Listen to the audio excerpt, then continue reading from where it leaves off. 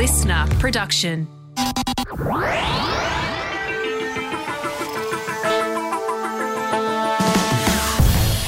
Hello and welcome to another episode of Science Explained, a weekly podcast brought to you by Listener and Cosmos.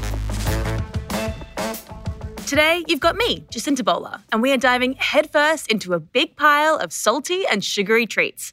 Actually, let's do that after we dive into the science of why salt and sugar make food taste so good.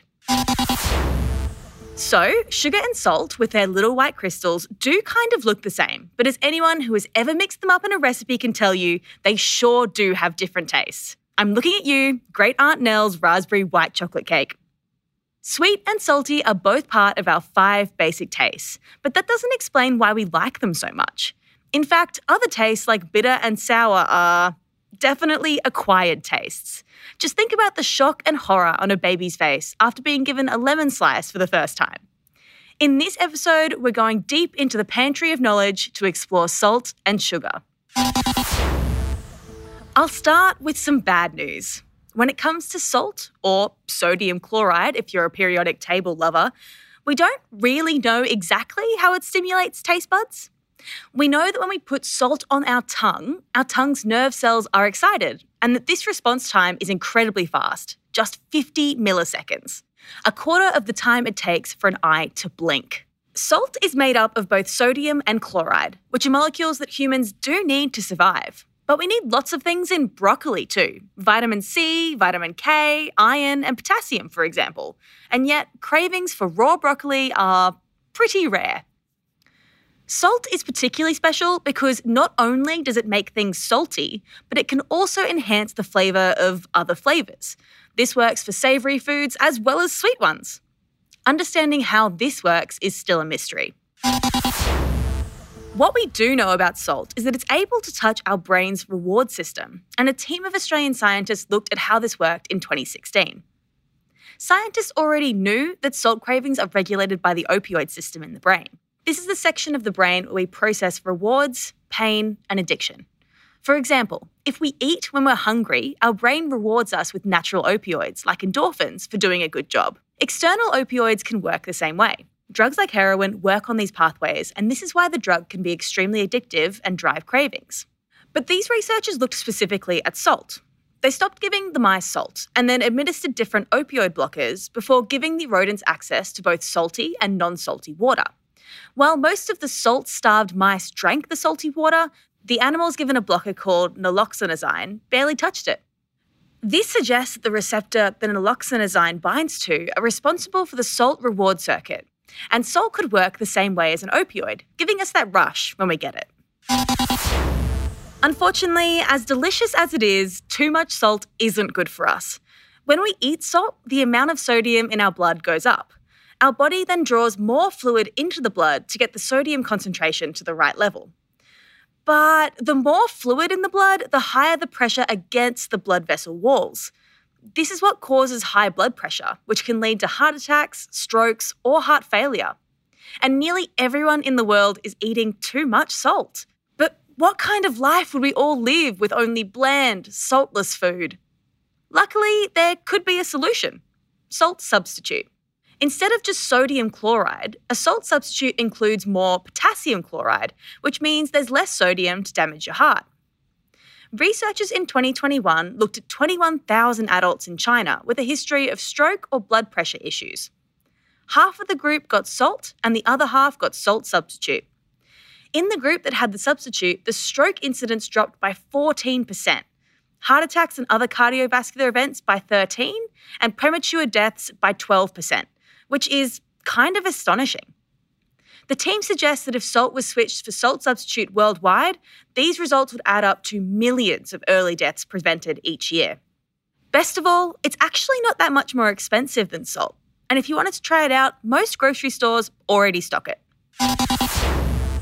Sodium chloride isn't the only delicious sodium in town though. There's also sodium glutamate, better known as MSG. This is naturally found in tomato and cheese, which might explain why lasagna is one of my and Garfield's favourite foods. But a Japanese biochemist first manufactured the stuff back in 1908 in a pure form while trying to replicate the taste of a seaweed called kombu.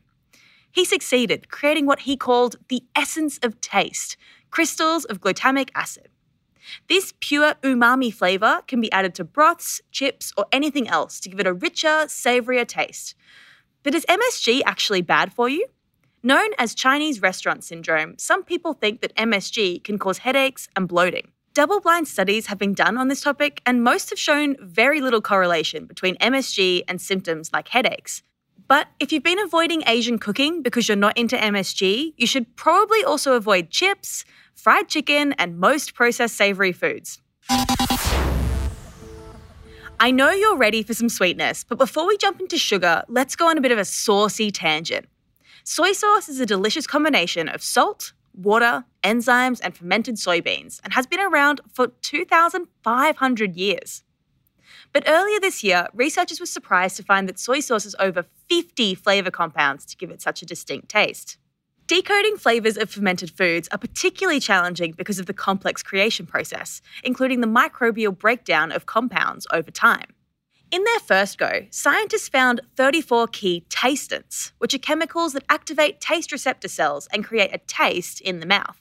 But when they recreated a soy sauce using just those 34 tastants, the assessors found that it didn't recreate the seemingly simple soy flavour. They then redid the analysis, finding 14 extra peptides in tiny concentrations. And when the team recreated this version, the assessors found that the new condiment had a similar complexity, taste, intensities, and mouthfulness to the real deal. Okay, finally, let's talk sweet. Why can't we stop ourselves finishing that giant cupcake or wanting just a little bit more icing?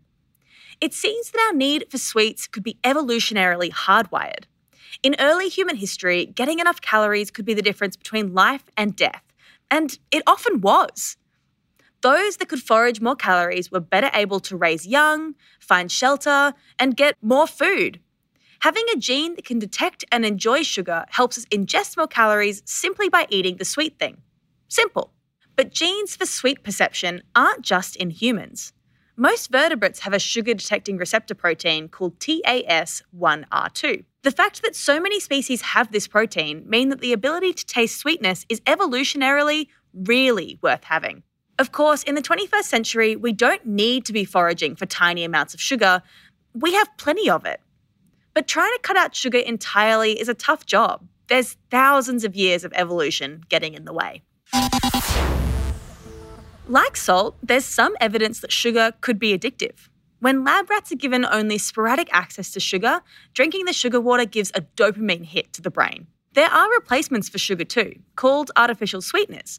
Although these are probably fine for most people, there have been some recent research showing that they could mess with your microbiome, and there's at best mixed results that it leads to weight loss. And although it might seem otherwise, it's not just the sugar, or salt for that matter, that makes things taste good. If we look at ice cream as an example, it's the mixture of fats, sugar, water, and churned air that gives ice cream such a good flavour, texture, and, sorry for saying this, mouthfeel. Plain sugar and water doesn't quite hit the same spot. So, next time you're craving a sweet treat or salty snack, know that your body is just trying to do its best for you. If only we could make Brussels sprouts taste like chips or cakes, maybe we'd stand a chance. Actually, if scientists could get on that, that would be awesome.